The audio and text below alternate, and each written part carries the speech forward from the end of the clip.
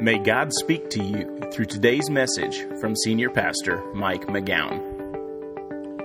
Good morning. My name is Mike McGowan. I'm the pastor here at Parkway Fellowship, and I'm really glad that you're here today as we continue on here in week 2 of our message series, Evidence That God Exists. And I really want to welcome, especially those of you that visited on Easter Sunday for the first time. Welcome back today. And last week on Easter Sunday, in week 1 of this series, we looked at the Easter evidence, the resurrection of Jesus Christ. And that resurrection is a documented historical event that proves that God exists. Because, let me think about it. If God did not exist, how in the world did Jesus rise from the dead 3 days later? I mean, is there any explanation for that, like, that doesn't involve aliens, you know? I mean, really.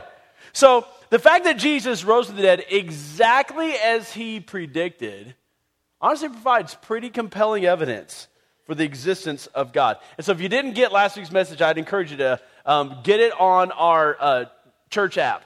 Get that on your phone and listen to the podcast on iTunes. Now, let me say welcome to our jury this morning. Welcome, friends. Thanks for being here and taking a front row seat to the message today. So I'm glad that you're here. I also brought back with us today our 2 red bars. Last week we were calling these the bars of belief. And basically these bars represent the leap that a person has to make, or the step a person has to make to go from not believing in God to believing that he exists. And in between these 2 bars is a gap.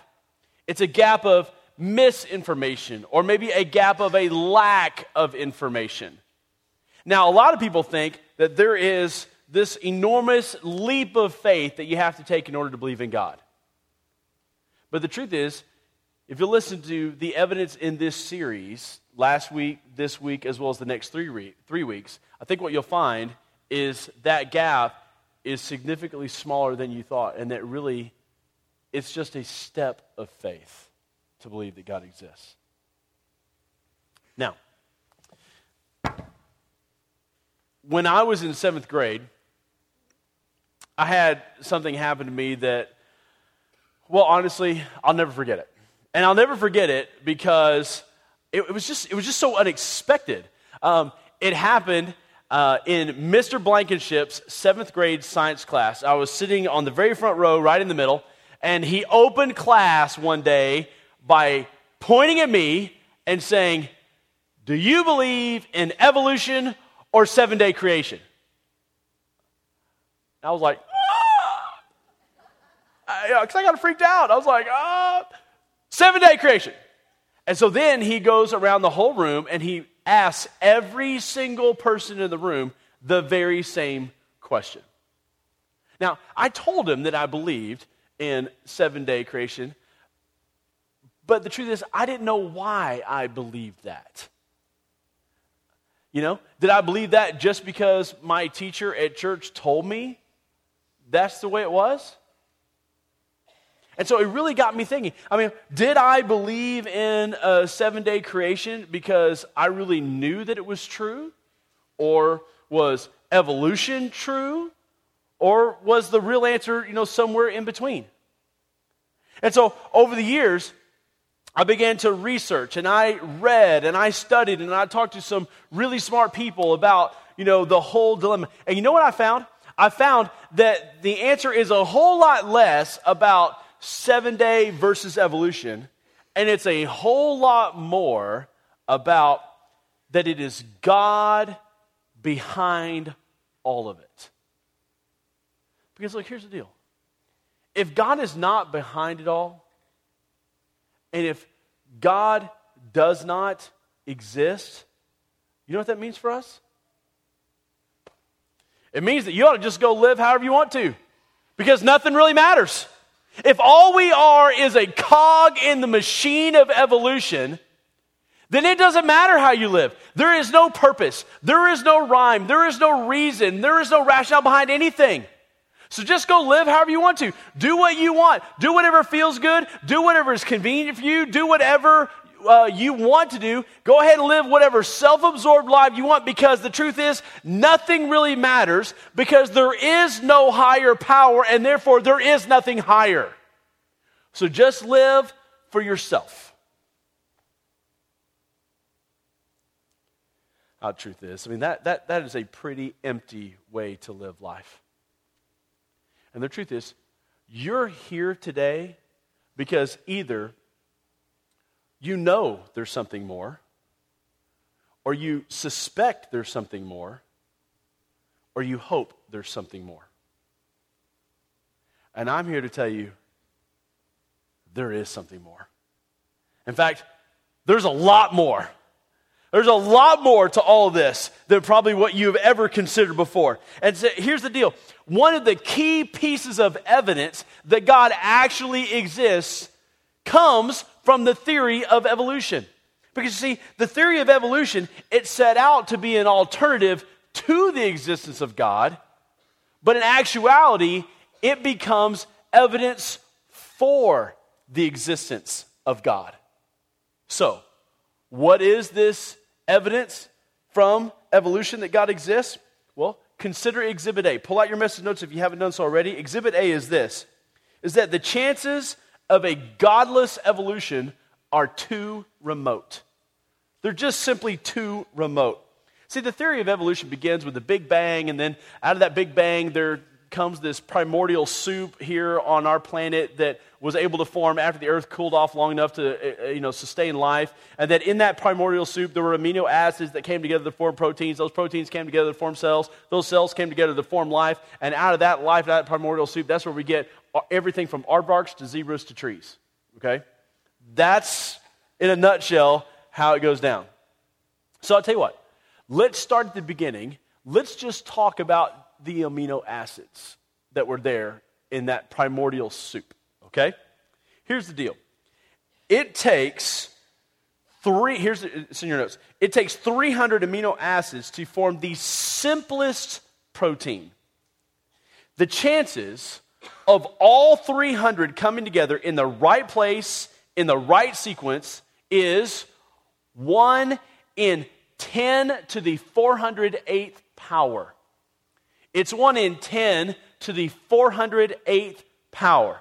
Now, the truth is, that number is so big that you can't really comprehend it. So, to help you get a grasp on it, I've brought with me here today a roll of toilet paper.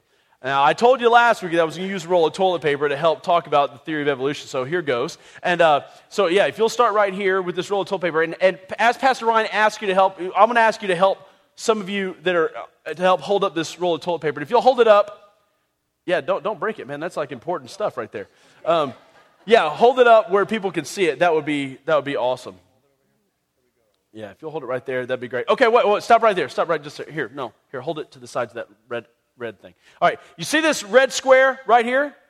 This red square is the 50th zero in this sequence. Now look at your sermon notes. This is important. This is important because for scientific purposes, anything past 10 to the 50th power is considered scientifically impossible to occur.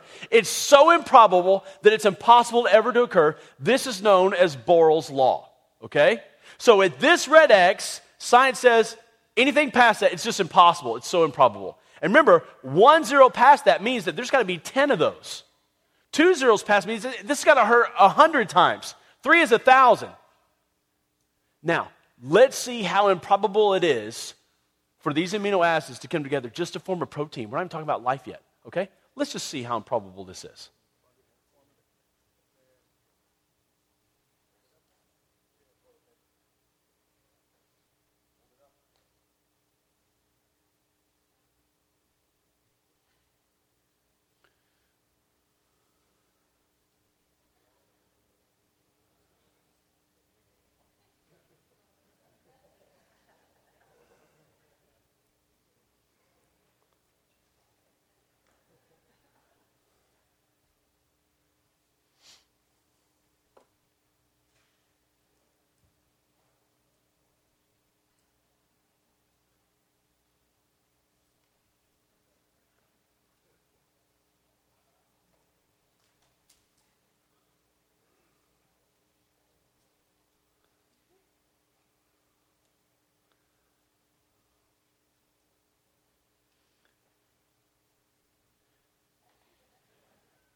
That is 10 to the 408th power. That's how big this number is. Remember, science says right here, anything beyond this is so improbable that it is statistically impossible ever to occur. But this is what it takes for the amino acids to come together just to form a protein. We're not even talking about life yet. Get this. Y'all, keep holding. Get this. Here's your next fill-in. There are 750 proteins in the simplest cell. So this, get this, all this would have to occur 750 times in a row in order for there to actually be life. For this, all this stuff to happen by chance, it would be like taking a pair of dice and rolling double sixes 90,000 times in a row. If ever you rolled anything other than double six, there is no life. All we have is primordial soup. That's it. Hey, y'all can just put that toilet paper just straight on the ground. And thank y'all for your help. I really appreciate it. Thank you for helping show that. Look, here's the deal. Hey, would you mind hold this just like this so people can see it? Just stay right, hold it right there. If you cling to evolution and just say, you know what, it just has to be true, then basically what you're saying is that you believe a scenario that is so astronomically, statistically impossible that even science itself says it just simply cannot be, then you are clinging to an idea, to a theory that, I'll be honest with you, is so statistically astronomical that is, my friends, one gigantic leap of faith. It is so huge to just believe that could have occurred 750 times in a row. But nevertheless, life exists. And because life exists, because it's here, against ridiculous odds, doesn't it make more sense to believe that perhaps there was some sort of intelligent designer behind it all? That the odds are so statistically against it that science says it's impossible? And so therefore, isn't it a little bit easier to believe that surely something had to be driving it? And if so, then that becomes a very small step of faith by comparison. In fact, really by comparison, it's actually a baby step. But that's not all. I want you to consider Exhibit B. Look at Exhibit B this morning. Exhibit B is this: that complex organs cannot be fashioned by evolution. Complex organs cannot be fashioned by evolution. Remember, the theory of evolution says that changes in species take place in little bitty tiny increments over long periods of time. In fact, and it's those incremental changes that make that organism stronger and able to survive. You know, Charles Darwin, in his studies, he observed a population of finches, little birds, that during a season of drought, the finches that just had a little bit bigger beak were able to survive because they were able to eat like these bigger seeds that are normally ignored by the finches. And so the smaller beaked finches struggled, but the bigger beaked finches were able to survive. And Darwin said that over a period of years that this drought continued, that eventually the smaller beaked finches would die out, the bigger beaked finches would live, and thus the species would change. Well, okay. I mean, that makes sense, right? I mean, that sounds pretty reasonable. And I think that works when you're talking about beaks, okay? But it doesn't work when you're talking about complex organs. Like, let's take your eyeball, for example, okay? Let's just take your eyeball.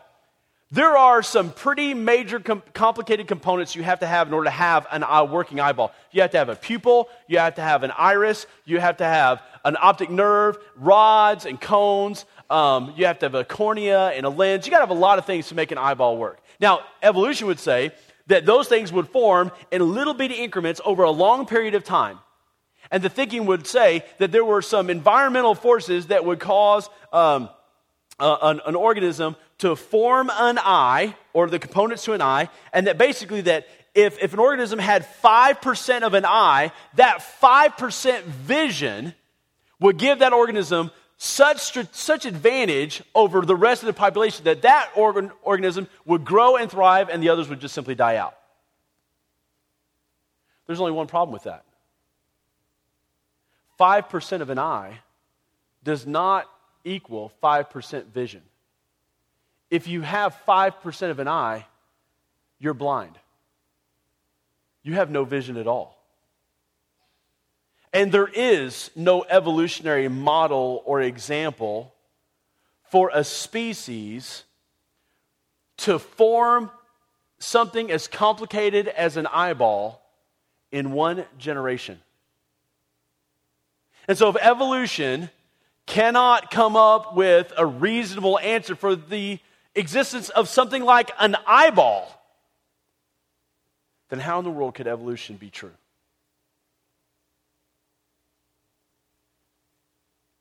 But also consider Exhibit C. Look at Exhibit C. Here it is. The scientific fossil record does not support evolution. Darwin himself postulated that the fossil record would eventually be made up mostly of all of these intermediate and transitional species. I mean, look, in 1859 when, he was talking about this stuff, there weren't that many paleontologists in the world, there weren't that many dig sites, and the equipment they had was primitive compared to what we have today. And so the prevailing thought was that as, more and more was discovered, that the fossil record would be filled with these transitional species. In fact, it would make up most of the fossil record. But that just simply didn't happen. In fact, if you were to look at the fossil record, there are almost no transitional species at all. I mean, take the saber-toothed tiger, for example. There are no fossil records of tigers eventually having smaller and smaller and smaller and smaller and smaller and smaller and smaller teeth until you get the tiger we have today. It just simply doesn't exist. In fact, look at your message notes. If a person were to only look at the fossil record without bias and interpret what it said, there will be two major conclusions. The first is stasis. Most species exhibit no change during their time on Earth. They appear looking much the same as when they disappear. The second conclusion would be sudden appearance. Sudden appearance. In any local area, a species does not gradually rise by the steady formation of its ancestors. It appears all at once and fully formed. Okay. Well, then what is the answer? I think it's in two parts. Here's the first. Believe that a God-driven creation is a smaller step of faith than a godless creation. Believe that a God-driven creation is a smaller step of faith than a godless creation. I mean, look, if you want to believe in a godless evolution, that's fine. You can still come to church here, and we will still love you and accept you. It's perfectly fine. But if you're going to believe in that, then the burden of proof now falls to you. To be intellectually responsible, you have to come up with viable answers to these three pieces of evidence. And you have to explain away these three pieces of evidence in a convincing fashion. Because the burden of proof is now on you. Because, look, here's the deal. It is a much bigger leap of faith to believe that all of this could have come together by evolution than by the existence of God. I mean, to say that all this came by evolution despite ridiculously astronomical odds, despite the fact that evolution has no model for complex organs to be created, and that there is no fossil record to support evolution, to believe in it is a much bigger leap of faith than just simply to believe that there had to be some sort of intelligent design, some sort of God behind it all.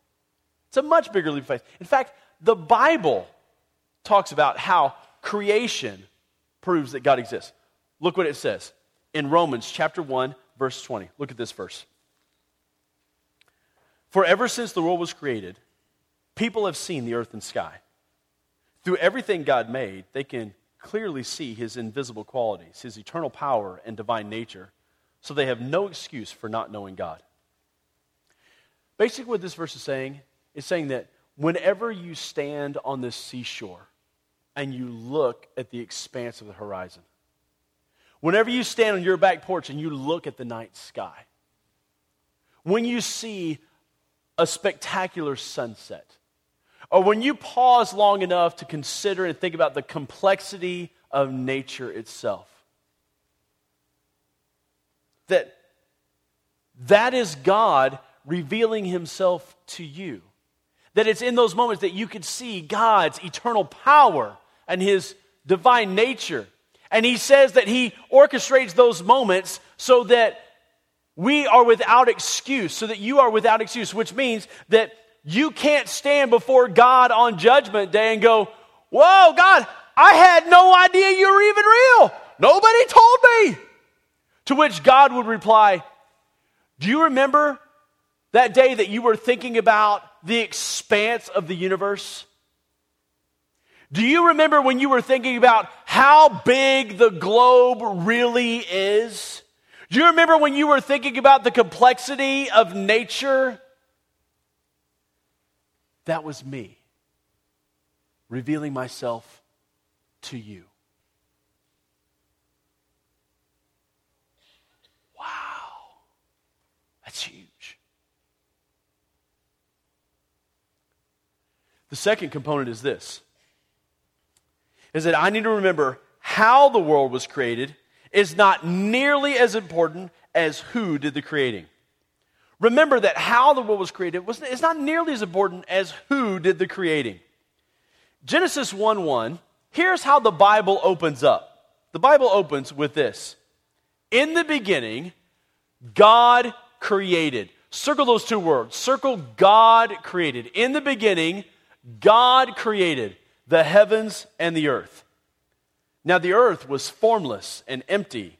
Darkness was over the surface of the deep, and the Spirit of God was hovering over the waters. Look, I don't want to talk about how evolution is untrue without telling you some possibilities of what is true. Now look, here's the deal. I don't want to get into a debate about exactly how all of this stuff, came to be. The truth is, I wasn't there. So I don't really know. And the truth is, you weren't there, so you don't really know. Okay? But what we can know for sure is that God is the one that did the creating. And the truth is, there are multiple God-centered explanations for creation that all agree with what the Bible says. So I want to go through a few of those options with you so that you can see what they are. Here's the first. The first is known as theistic evolution. This theory basically says that evolution happened much like scientists say that it did, but it did not happen by mere chance or luck.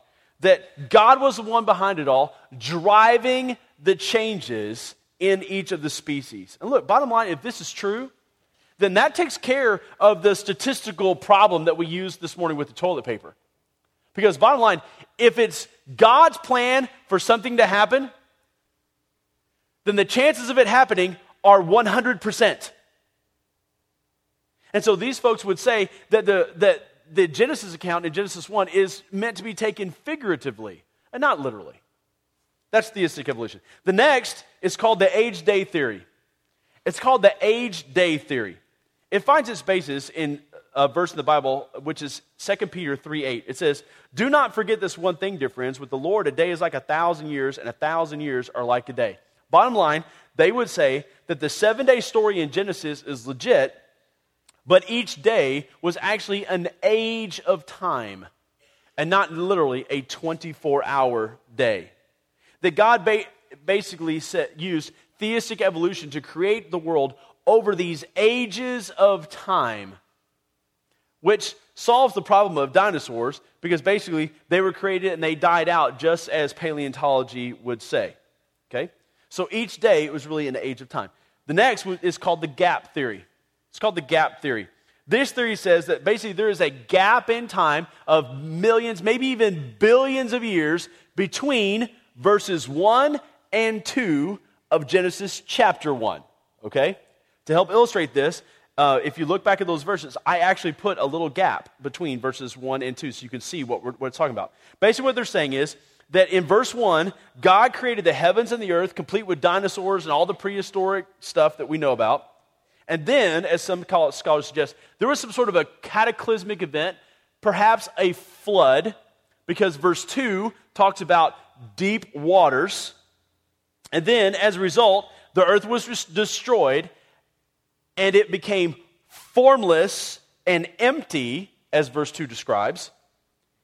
And then in verse 3, God begins the process of recreating life, just as it says in Genesis. It's known as the gap theory. The last is the 7-day theory. And this basically says that God created the world in a literal 7 days, exactly as the Bible says. So here's the thing. Which of these is true? Which is true? Let me say this. It does not matter. It doesn't matter which one is true. The only thing that matters is who did the creating. The whole point of Genesis chapter 1 is not to focus on how it was all done. It's meant to focus on who did the creating. And it is God that did the creating. Did he use theistic evolution over a period of billions of years? I don't know. Did he use a period of ages instead of days? Don't know. Was there a gap? I don't know. Was it a literal 7 days? I don't know. It does not matter. The only thing that matters is that God is the one that did the creating. Now, it's kind of fun to talk and makes great conversation to talk about, these different theories and what the advantages and all that kind of thing. But at the end of the day, it makes no difference. The only thing that matters is that God is the one that did the creating, because honestly, that is the point of today. Because without God, none of this exists.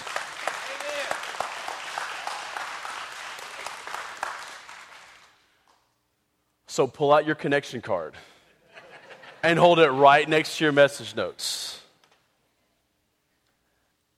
And check the next step or steps that you're willing to take today. Maybe it's this first one. I choose to believe that God is at the center of creation and that none of this could have happened without him. Would you be able to check that? This next one.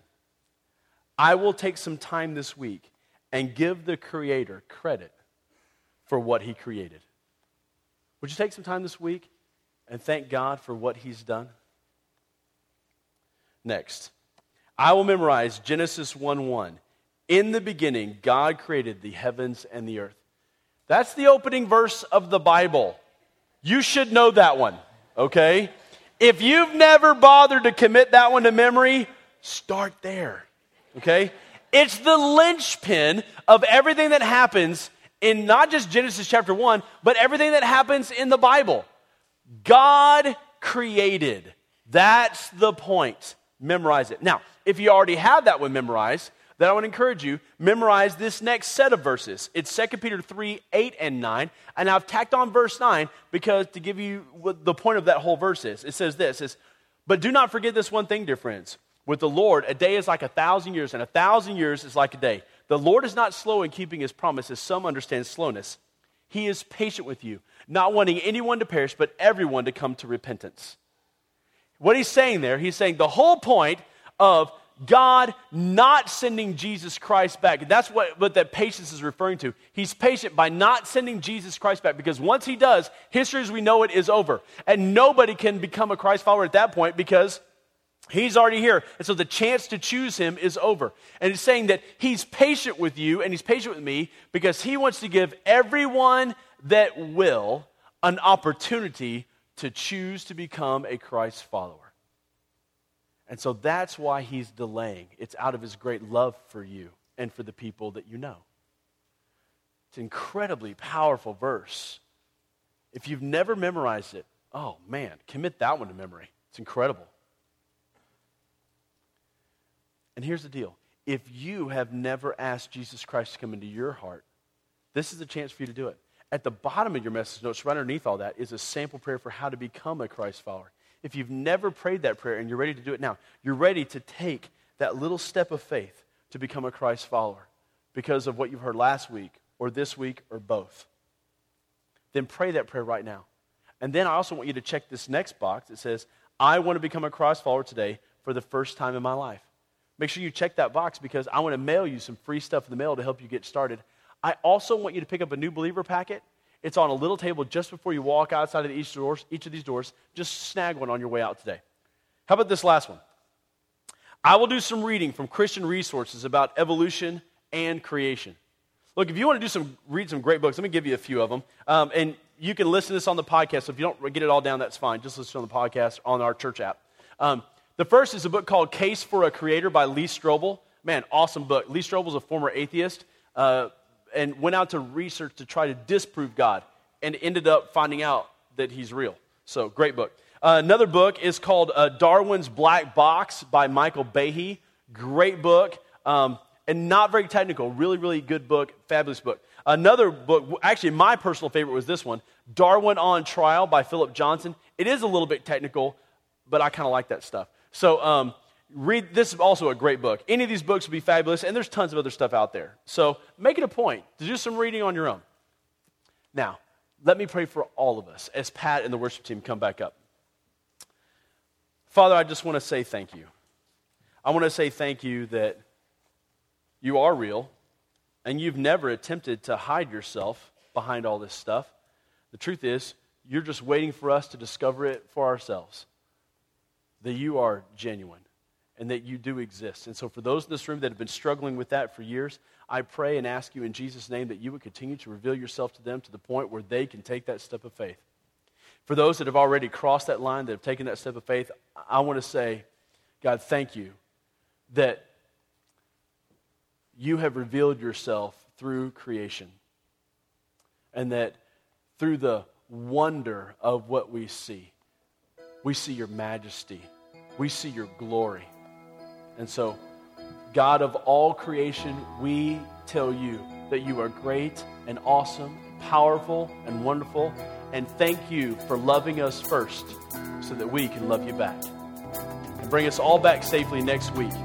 And I pray this in the powerful name of Jesus Christ. Amen. Thank you for taking the time to listen to this message.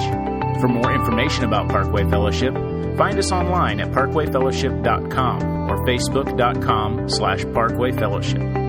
You can also download our mobile app for access to the most recent messages, video content, and much more. It is available both in the Apple App Store and Android's Google Play.